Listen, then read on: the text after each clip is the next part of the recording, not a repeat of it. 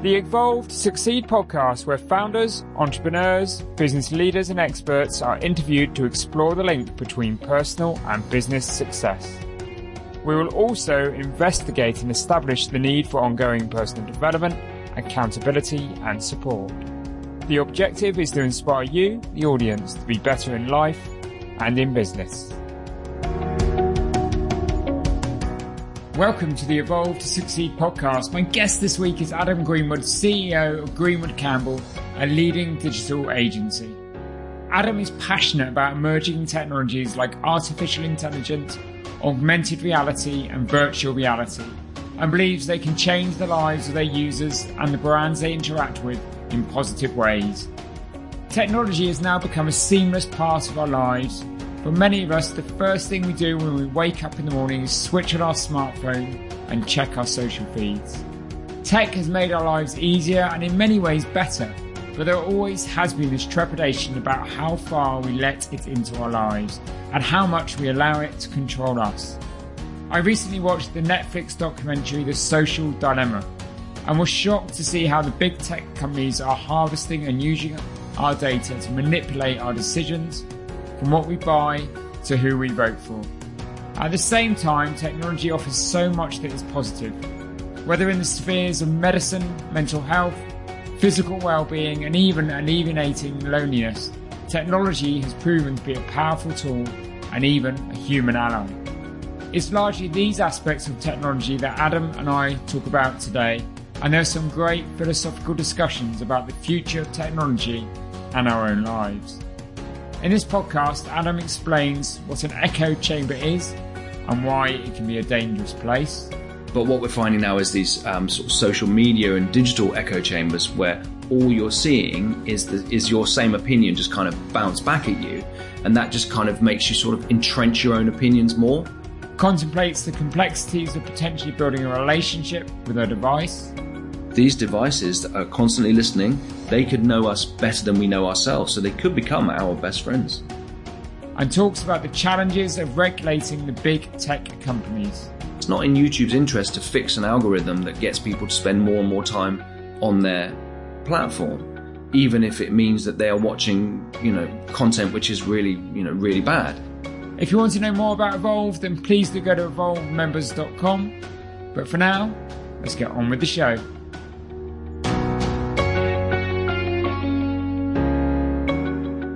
Welcome, Adam, to the Evolve to Succeed podcast. Thanks for having me. It's great to have you on the podcast. And we should probably just kick off with you telling our listeners a little bit more about your agency, Greenwood Campbell, and why you've got such an interest and passion for AI.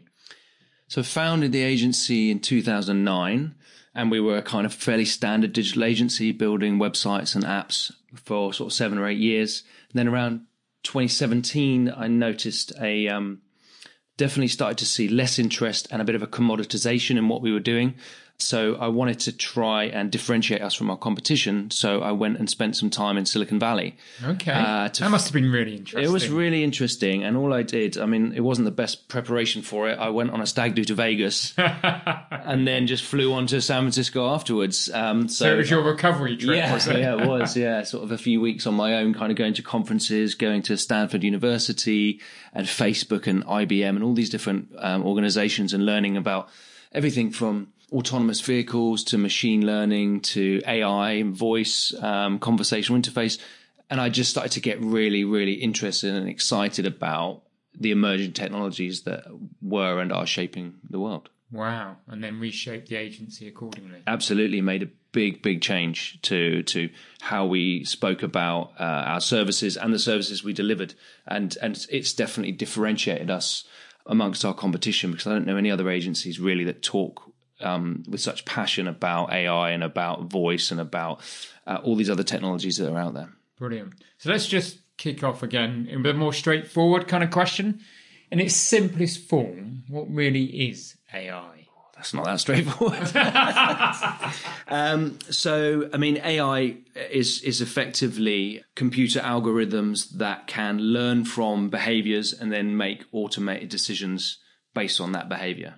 Okay. So, we see there's for example, a good easy example, I suppose, would be something like a traffic light that learned from where the cars were coming from at different times of day, different weather conditions and everything else, and then calculated the optimum times that the light should be red or green.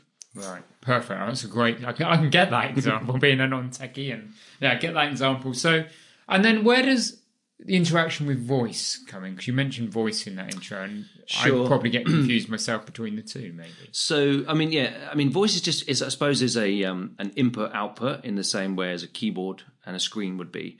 It's just a different way of doing things. So, in the same way that you could interact with Google on your phone or on your laptop, you could also interact with Google Assistant with your voice or Alexa or anything else. And so the idea is that you can talk to one of these smart assistants.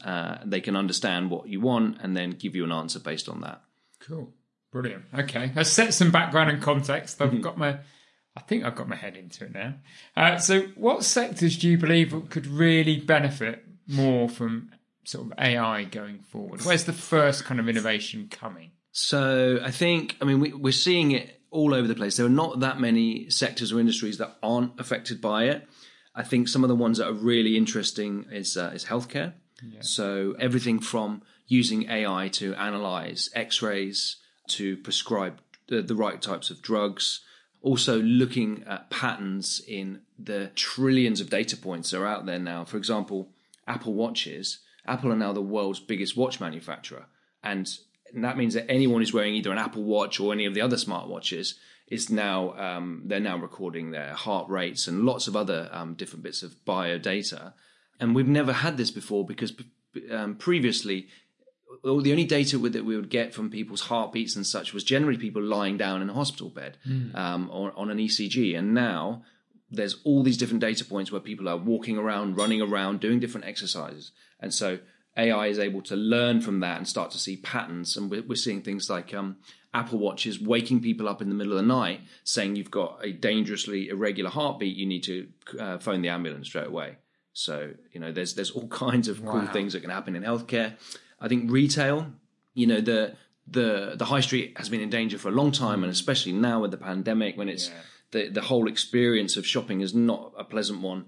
I think that AI can really help in terms of maybe even replacing the kind of the shop assistant that knows you personally, knows what you bought last week, knows what you like, what you don't like, what size you're going to be, and can help you and help that experience get better. Manufacturing, there's lots. There are applications in just about every field. Okay. So actually, one of the things I wanted to talk about, I was going to talk about it a bit later in the podcast, but you've talked about data, so it'd be worth us just touching upon that now, Adam.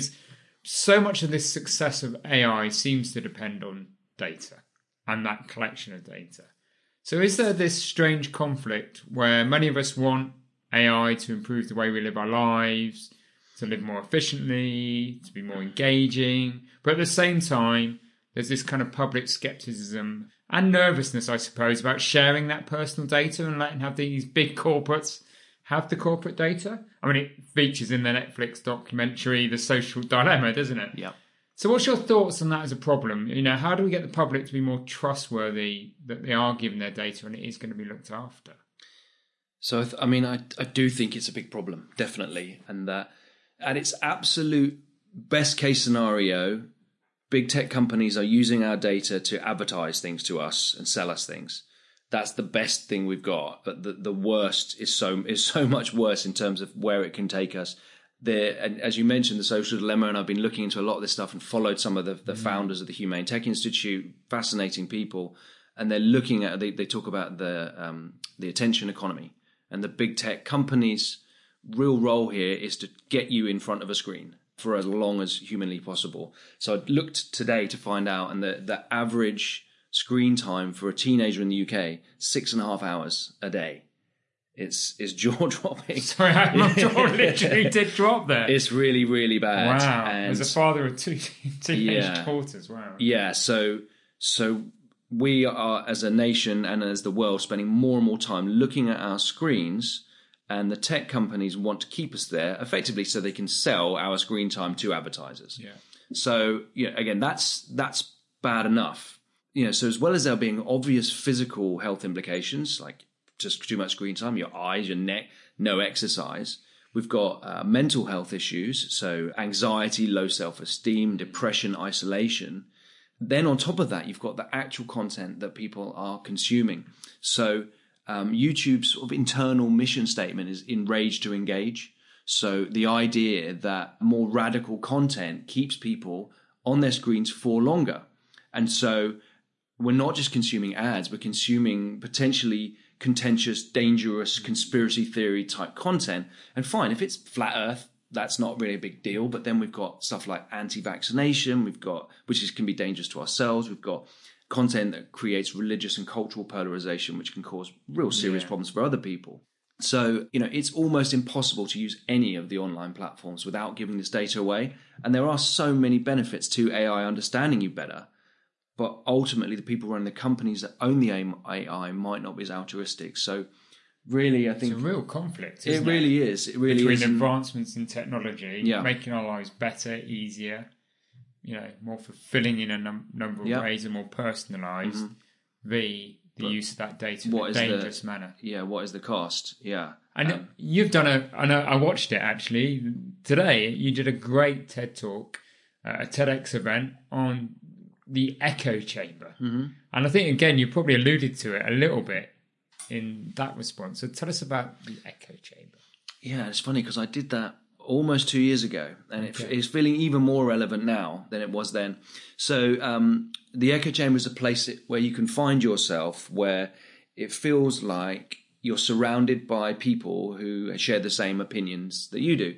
And that, I think, human beings have a natural affinity to be drawn towards people that that they might agree with, whether they have the same kind of religious or of the same religion, or they have the same opinions, and it could be down to kind of politics or whatever, or you might have the same hobbies. But what we're finding now is these sort of social media and digital echo chambers where all you're seeing is your same opinion just kind of bounce back at you.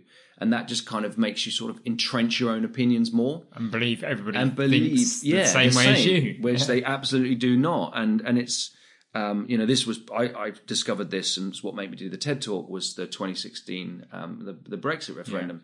Because I was 100% convinced that we would vote to stay. Yeah. And so I just couldn't believe it, that there was obviously a lot more people talking about something that I wasn't listening to. So it wasn't just my social feeds, it was the newspapers I read, it was the actual news applications I was looking at, and I was just effectively blocking everything else out. The other kind of converse opinion was being ignored.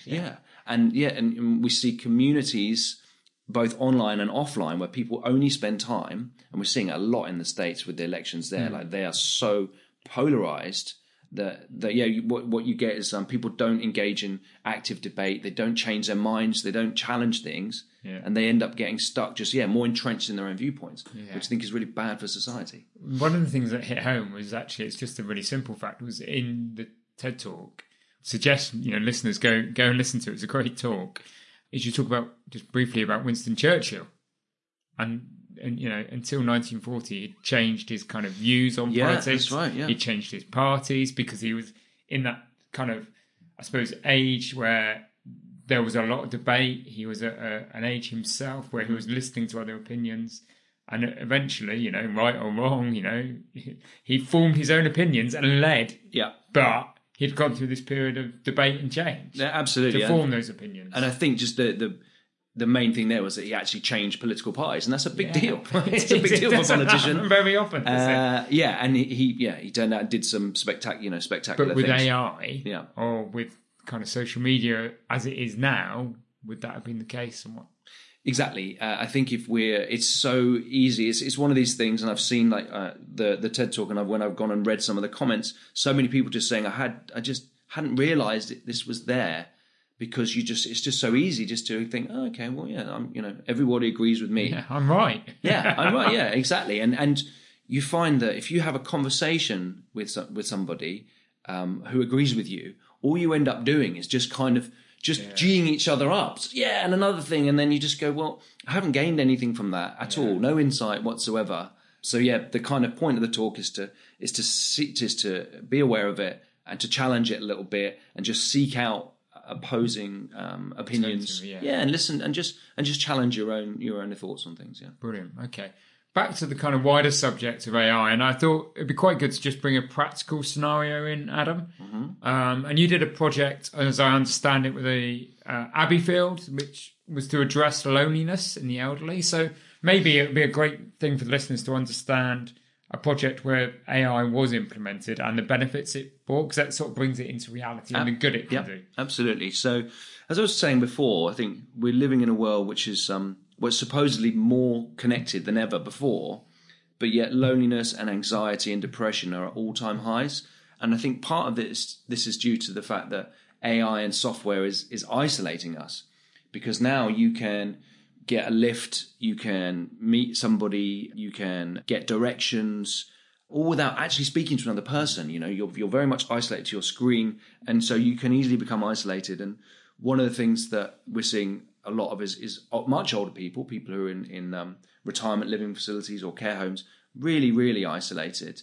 You know, for example, they can't phone their grandkids because their grandkids don't pick up the phone because, you know, there's just not in their psyche anymore. They're all about messaging. Exactly. Yeah. And we had a client called Abbeyfield, so they own retirement living homes all over the country, and we wanted to find out effectively if using voice technology could alleviate loneliness in older people.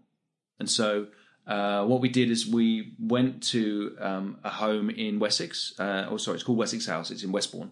And we met with a load of the residents, and we actually, in order to introduce Alexa and Google Home to them, we did a Christmas quiz, but we kind of had Alexa as the quiz master.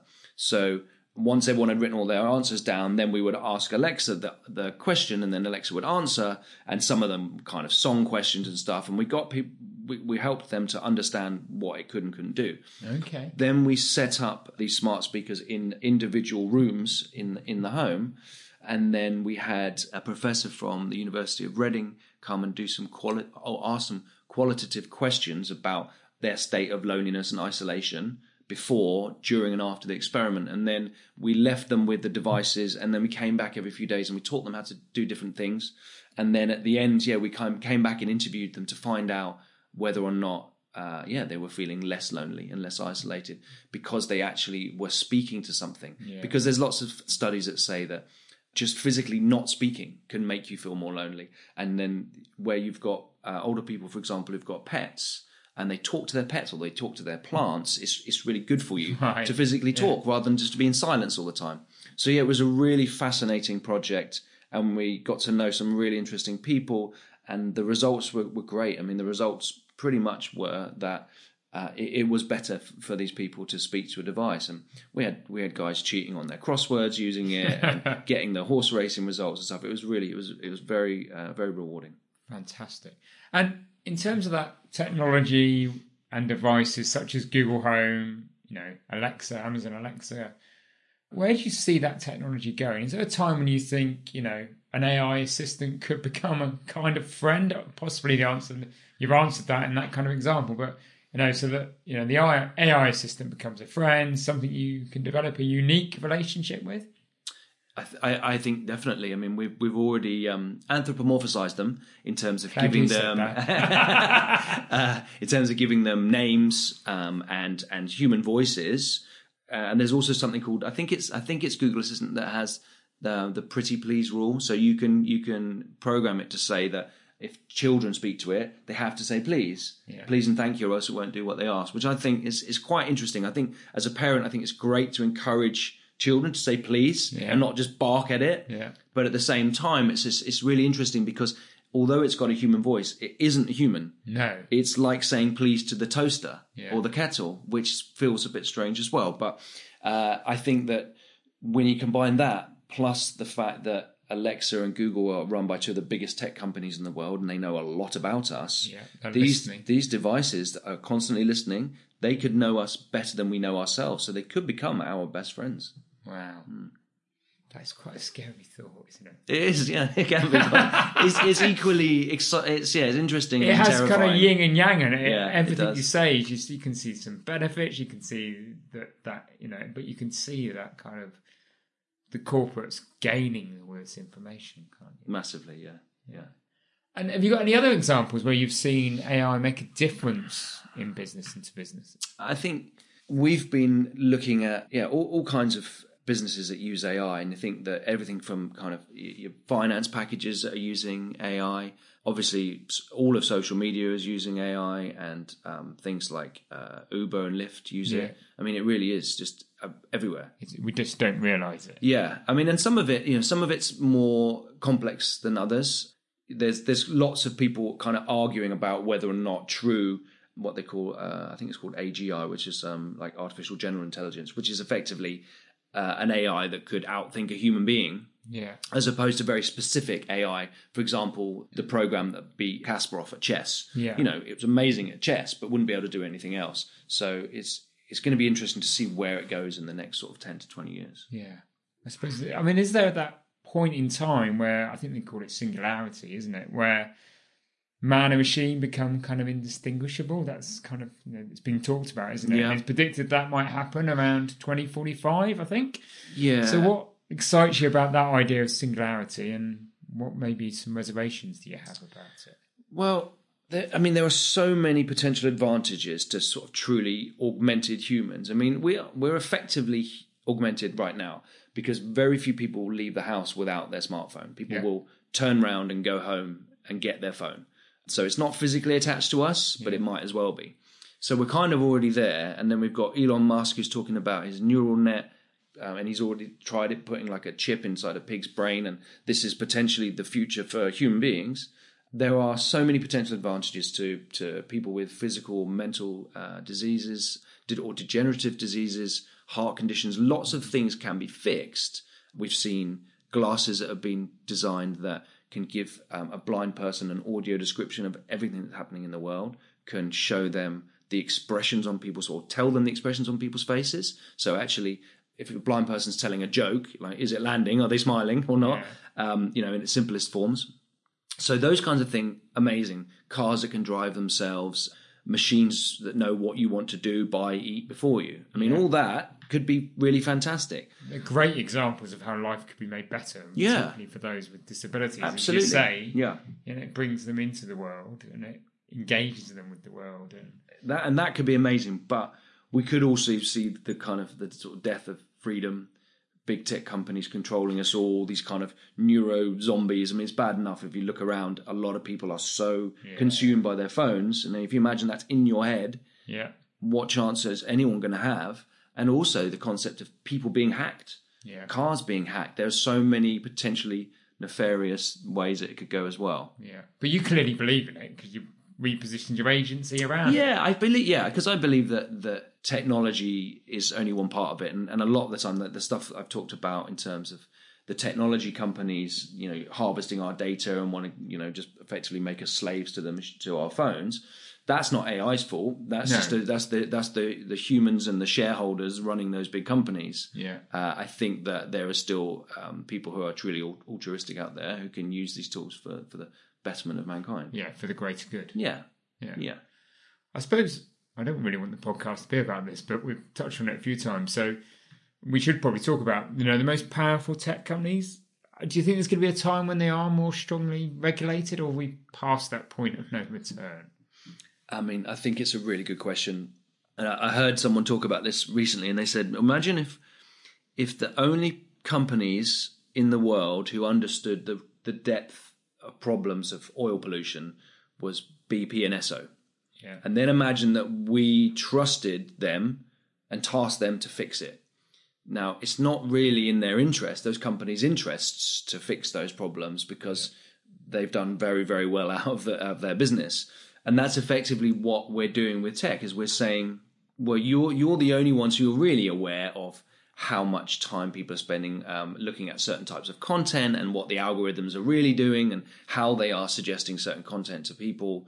So you need to go and fix it. And it's just not really in their interests. It's not in YouTube's interest to fix an algorithm that gets people to spend more and more time on their platform, even if it means that they are watching, content which is really, really bad. Damaging. And damaging. Yeah, absolutely. I mean, a good example is kind of with kids.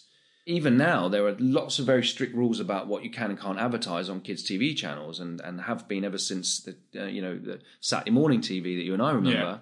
There's no such rules on YouTube. So we have absolutely no control over the types of ads. Yeah. All the time, we've all been down that YouTube rabbit hole as well. Yeah. But if you're a 7 or 8 year old on YouTube, we've got no control over that whatsoever. So I don't think it's in the tech company's interest to regulate it. So I think what we really need to do is make it so that government can do that. But as we saw recently when Zuckerberg was in front of Congress, they don't understand. And in fact, it was really worrying to see some of these senators questioning Zuckerberg because they didn't have a clue. Well, they're in their 60s, 70s, and they're not. Yeah, they didn't have, and they were talking. With it, are they? Yeah, they were talking about Facebook, and for most of us, Facebook's been around for 15 plus years. Yeah. We get the concept of it, and they didn't even understand it. But I don't think we can just say government will never understand it. I think we need to make sure that there are people within government who do understand it, and we need to raise awareness of these issues so that we can do something about it to regulate it. And therefore the greater good thrives, and absolutely, the data harvesting, etc., gets controlled in some way, shape or form. I hope so, yeah. It's interesting, that advert point. There's an interesting guy, you might have seen some of his content, called Mike Winnett. He's very much around the entrepreneur, so all of these get-rich-quick schemes, and the kind of anti that, and telling people, go do it properly, go start a business. Don't fall in the trap of these kind of the foreign exchange stuff, the property trading stuff. But you watch any of his content on YouTube, and it's interspersed with adverts selling the exact thing that he's anti. And it's just like, well, how does that happen? But he's got no control over that. No. And it's just really it was one of those bizarre moments when I was watching it the other day. Well, so those algorithms just effectively train themselves to show people the content that they're most likely to watch. Yeah. And sometimes it's completely the opposite thing that you would want people to watch. When you're watching your content that you're putting out there. Yeah. I suppose on your website, you talk a lot about empathy-driven businesses. And I'm quite intrigued to talk to you about what you mean by that. And perhaps what role does AI play in that, Adam? So, we call ourselves the Human Tech Agency, and the idea is that if you can create a better connection with people, then you've got a better way of, I suppose, getting your message out there, and whether you're trying to sell a service or product or get people to join an organization, it's really important to do that. We have a kind of ethos which is called Know Thy User. And we say, we don't put pen to paper or finger to keyboard until we truly understand our customers.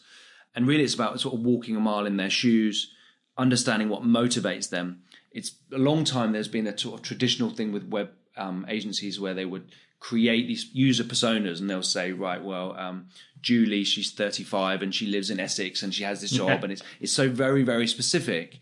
Whereas what we look at is actually what motivates someone, because actually what motivates someone could link them regardless of gender or religion or race or anything else. Demographics doesn't really matter. So a good example of this is when we saw the big climate change protests in London, and you see middle-aged women, and you see much younger people, different ages, different races, all have a very, very key motivation, which is they're trying to save the planet. So what we try to look at is what motivates people to be where they are. What are they actually trying to do?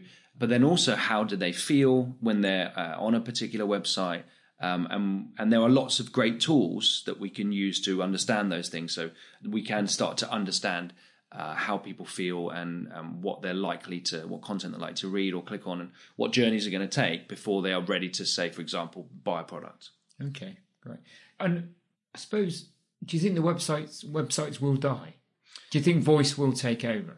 So, I mean, back in 2017, I think when I came back from Silicon Valley, I told my team of 40 plus web developers that websites were dead. And okay. It was, in hindsight. You can hear the pin drop, I'm sure. Yeah. In hindsight, not the best message. And then over the last couple of years, I've kind of used it as a good way to start a conversation.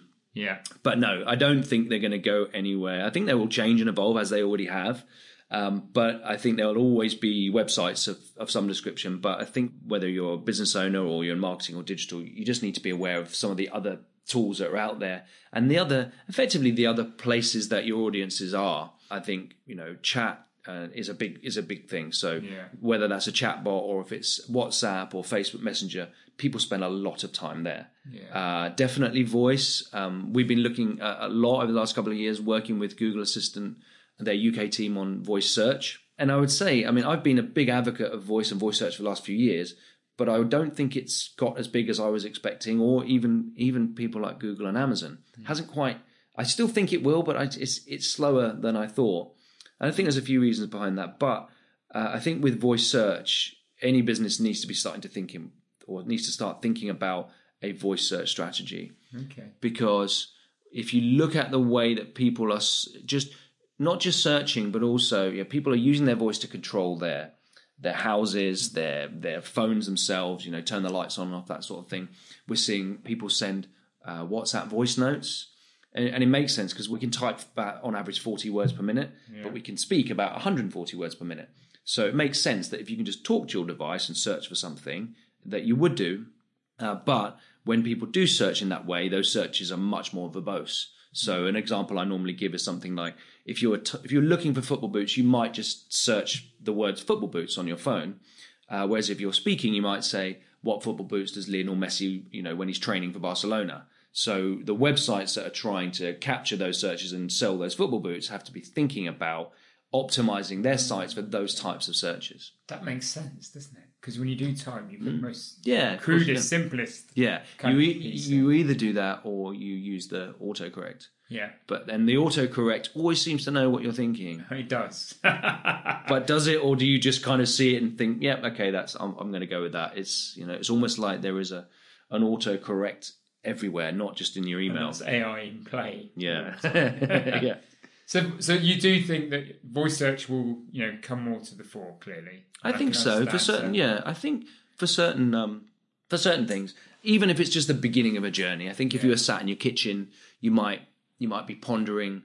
I don't know, how much does it cost to fly to Fiji? Yeah. Now, you're not going to book your flight and your hotel to Fiji with just your voice. No. But it's that first point, and then it could be that Google comes back and says, these are some of the websites that fly to Fiji from your closest airport. Yeah. Would you like to see some more information? So it could just be that beginning. So as business owners, we need to be thinking more about how people would search using voice. Yeah, at what for point? Our services or products. Yeah, and then absolutely is at what point during the journey would they search via voice, and then being able to join everything up, and people have been talking about single customer view for years and years, and just try to have the technology in place so that you can connect those various searches together.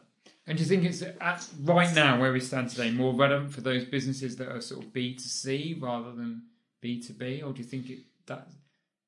It's difficult to know, Warren, because Google and Amazon just don't release any data whatsoever about what people are searching for. It's their data. Yeah, absolutely. So it's very difficult to know what people are searching for. I mean, if you ask pretty much anyone who's got a smart speaker, they will use it for the same thing, which is timers, music. Yeah. And the odd, maybe reminders. People aren't using them really that often for complex searches. But I just think that certainly if you look at 13 to 17-year-olds who are using voice all the time, as those kids get older and older, we will see more and more of it. I hear my daughters talking to Siri quite often. And I'm like, oh, yeah. My daughter's just saying, hey, Google, play Frozen over and over and over again so she can sing to it. Yeah, it was good fun. Brilliant. I'm quite interested in your trip to Silicon Valley because, one of the things that people say that you should do more as business owners is actually spend time out of your business and go and see what's happening in the world. And it clearly changed your view of your industry. Yeah, it really did. Really. And I think at the time, I was speaking to someone, I was a member of a kind of, like a business owners group. I was talking about this stuff, and the guy just said, where's the epicenter of all this? And I said, well, it's California, it's San Francisco. And he said, well, why don't you go there? I thought, it's a pretty good idea, actually. Why don't I go there? And then I was going to Vegas anyway, so it really didn't cost very much money. And within about 4 weeks, I had a really packed schedule, just using Eventbrite and Facebook and LinkedIn, asking people, who should I meet when I'm out there? Where should I go? What should I, and very, very quickly, I was going to 3 or 4 events every single day. Wow. And at the time, it was good, but bear in mind that's 3 years ago. The mileage I've got out of it in terms of I've got stuff to talk about, and it's changed the way I think. It's changed the way that I run the business. Yeah, it's amazing. And talking about it now makes me think that I probably need to go back out there because it's been 3 years. And in a world that moves it moves very, very fast. In technology and your kind of industry. Yeah. So how's your team adapted to the changes and how have you got them up to speed with the changing this technology so quickly? I think, as I said before, when I kind of mentioned that websites were dead, that didn't go down too well. and to be fair, some members of the team did in fact leave, but the ones who stayed really embraced it. When you're saying to people, stop thinking about designing with pixels and start thinking about designing conversations, it is like a seismic shift, but it's really exciting. And so, the developers as well as the account managers and project managers really just grabbed it and ran with it. And we learned very quickly some of the science of designing conversation, for example, for chatbots or for voice skills. I think I probably hassle my team quite a lot to watch various TED Talks and read books and listen to podcasts. But I suppose what I'm doing is kind of filtering a lot of that stuff out because a lot of people don't have time or the interest to really delve deep into it.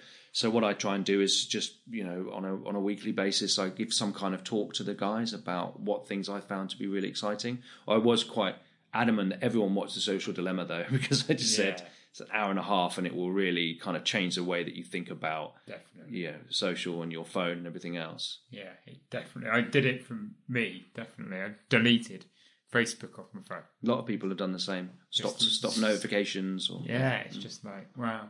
Yeah, so listeners, if you haven't watched it, do watch The Social Dilemma on Netflix. It's an amazing 90 minutes. Just it is. Gets you thinking a bit differently, and it's kind of echoes the echo chamber kind of piece of thought that you had that couple of years ago. Really. Yeah. I suppose tech does move though so rapidly, doesn't it? You know, and us as a coaching and a development and a business community, businesses evolve. It's kind of scary to think where it's going and what's it doing. But as a business owner, day in, day out, with the pandemic out there and everything else that you have to do, how can a business owner kind of keep up to date with the changes in technology and make sure they're not lagging behind? I think there's a reason that the big successful companies out there, and I'm not talking about the big tech companies, but actually, I don't know, let's say Uber or let's say Boohoo or ASOS, someone like that, they all have this same kind of cliche, which is we're not a clothes company, we're a tech company. We're not a taxi company, we're a tech company. And it is a bit of a cliche, but the really smart ones are really embracing technology all the time. So they build all of their kind of operational systems on really scalable cloud-based tech rather than, and when I say that cloud-based, I mean, not installing your accounting packages physically on people's machines, especially nowadays when people have to be able to work remotely. And that way, and if you're working with the great sort of software providers, then those systems, they all integrate really nicely with each other. As an agency that still builds websites, I shouldn't say this really, but you can build a website pretty easily. You don't have to spend lots and lots of money if it is a relatively simple site. If it's a brochure type. Yeah, if it's a brochure site, interaction, but even an e-commerce site, yeah, with a bit of nous and a couple of weekends, you using something like Squarespace or Shopify, you can do pretty well. And then all of those can fully integrate with your accountancy and invoicing packages and CRM and the systems you're going to use to ship all your products and everything else. So I think that any business out there needs to just make sure that all those systems they've got are as up to date as possible and are definitely cloud-based. And that's why we see the end or the very close demise of someone like Debenhams, whose computer stock systems are still black screens with green writing. Yeah. The cost and the complexity of upgrading those systems is just too much. So they just get stuck, and their websites can't be updated as quickly. And then when you compare it to someone like ASOS, or even more so, someone like Boohoo or Misguided, they are lightning fast. They're able to completely shift and pivot and change the way that they work. And those are the companies that do really well now. They are they're tech companies that provide something else on the side. Provide a product or a service. And you're right, and the big unicorns we can all think about, but even, we can probably all think about businesses that we know in our local area that are thriving, succeeding and growing. Yep, absolutely. But they're all very much tech focused on there, or they're using technology smart in what they do. Yeah, it's a bit, the adage is, just focus on what you're good on. Good at even. Yeah. I know that even when we set up in 2009, and I had an IT background. I was an IT manager at one point, and we used to server rooms and all that sort of thing. But the first thing we did is we said, well, everything's going to be cloud based. Even back in 2009, Gmail, G Drive, or Dropbox, whatever. Nothing. We could access everything from everywhere. But yeah, we thought we don't need an IT manager to manage our emails and all that kind of thing. Just let those companies do it all for you, so you can focus on what you're best at doing. Brilliant. So where next for Greenwood Campbell then? We're going to continue to learn about the latest technology so that we can articulate that and best advise our clients on how to do it. I want to continue to work with organisations that improve people's lives. So whether it's Abbeyfield or the RNLI, it's really exciting for myself and for the team to use our tech expertise to make a bit of a difference in the world. Fantastic. I always end with a really simple question: is what does success mean to you? God, I think it's really, I think my definition has changed massively, especially through lockdown, because I was spending 2 or 3 days every single week going to London, events, lunches, meeting with colleagues and partners and everything else. And when lockdown happened and that all stopped, I mean, don't get me wrong, like any business owner, I was worried the first month or so. And then we were lucky that we're in an industry where tech, the stuff that we do is really needed now. It's really relevant. Yeah. So we've been fine in that respect, and the team have all adapted really well to working from home. But for me, I suddenly thought, wow, I've got some extra time to spend with my family, time to exercise, time to just not be just going at it all the time. And I thought, I could probably get used to this. So I think success now is not necessarily about having the biggest agency and the most people working for me and everything else. It's having a little bit more free time to do some of the things that I really love doing. Cool. A more balanced approach. Absolutely. Yeah. Brilliant. Thank you for being on the podcast, Adam. If people want to learn more about you and about the agency, where can they go? They can go to greenwoodcampbell.com. They can ask Google about Greenwood Campbell, or you could search for Adam Greenwood, Challenge the Echo Chamber. Perfect. Thank you, Adam. You've been a great guest on the Evolve to Succeed podcast. Thank you.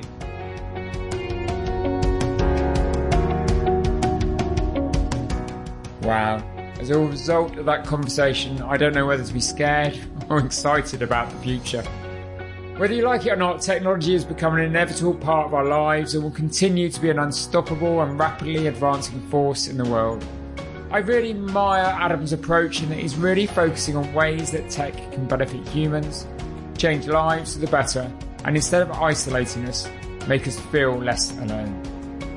I also think it's vital that as a business owner, no matter what your industry, you make an effort to develop even a basic understanding of how data and algorithms and things like AI work. Because in this fast-paced tech landscape, it's increasingly easy to get left behind, and it's also therefore certainly spells trouble for many businesses. I also love the idea that Adam took time out of his business to see what was happening within his industry and came back and applied it to the future direction of Greenwood Campbell. So if you want further access to insightful content, details of our webinars, events when we can hold them, and further inspiration, then please do go to evolvemembers.com and register for free to get access to the Evolve community. On the website, you'll also see details of the co-working space that we're launching in Ashley Cross in Poole, and details of the funded peer group programs that we're running in conjunction with Dorset NEP. I hope you've enjoyed this episode, and if so, please do rate, review and subscribe to future episodes. I look forward to you joining me again next week. Thank you for listening.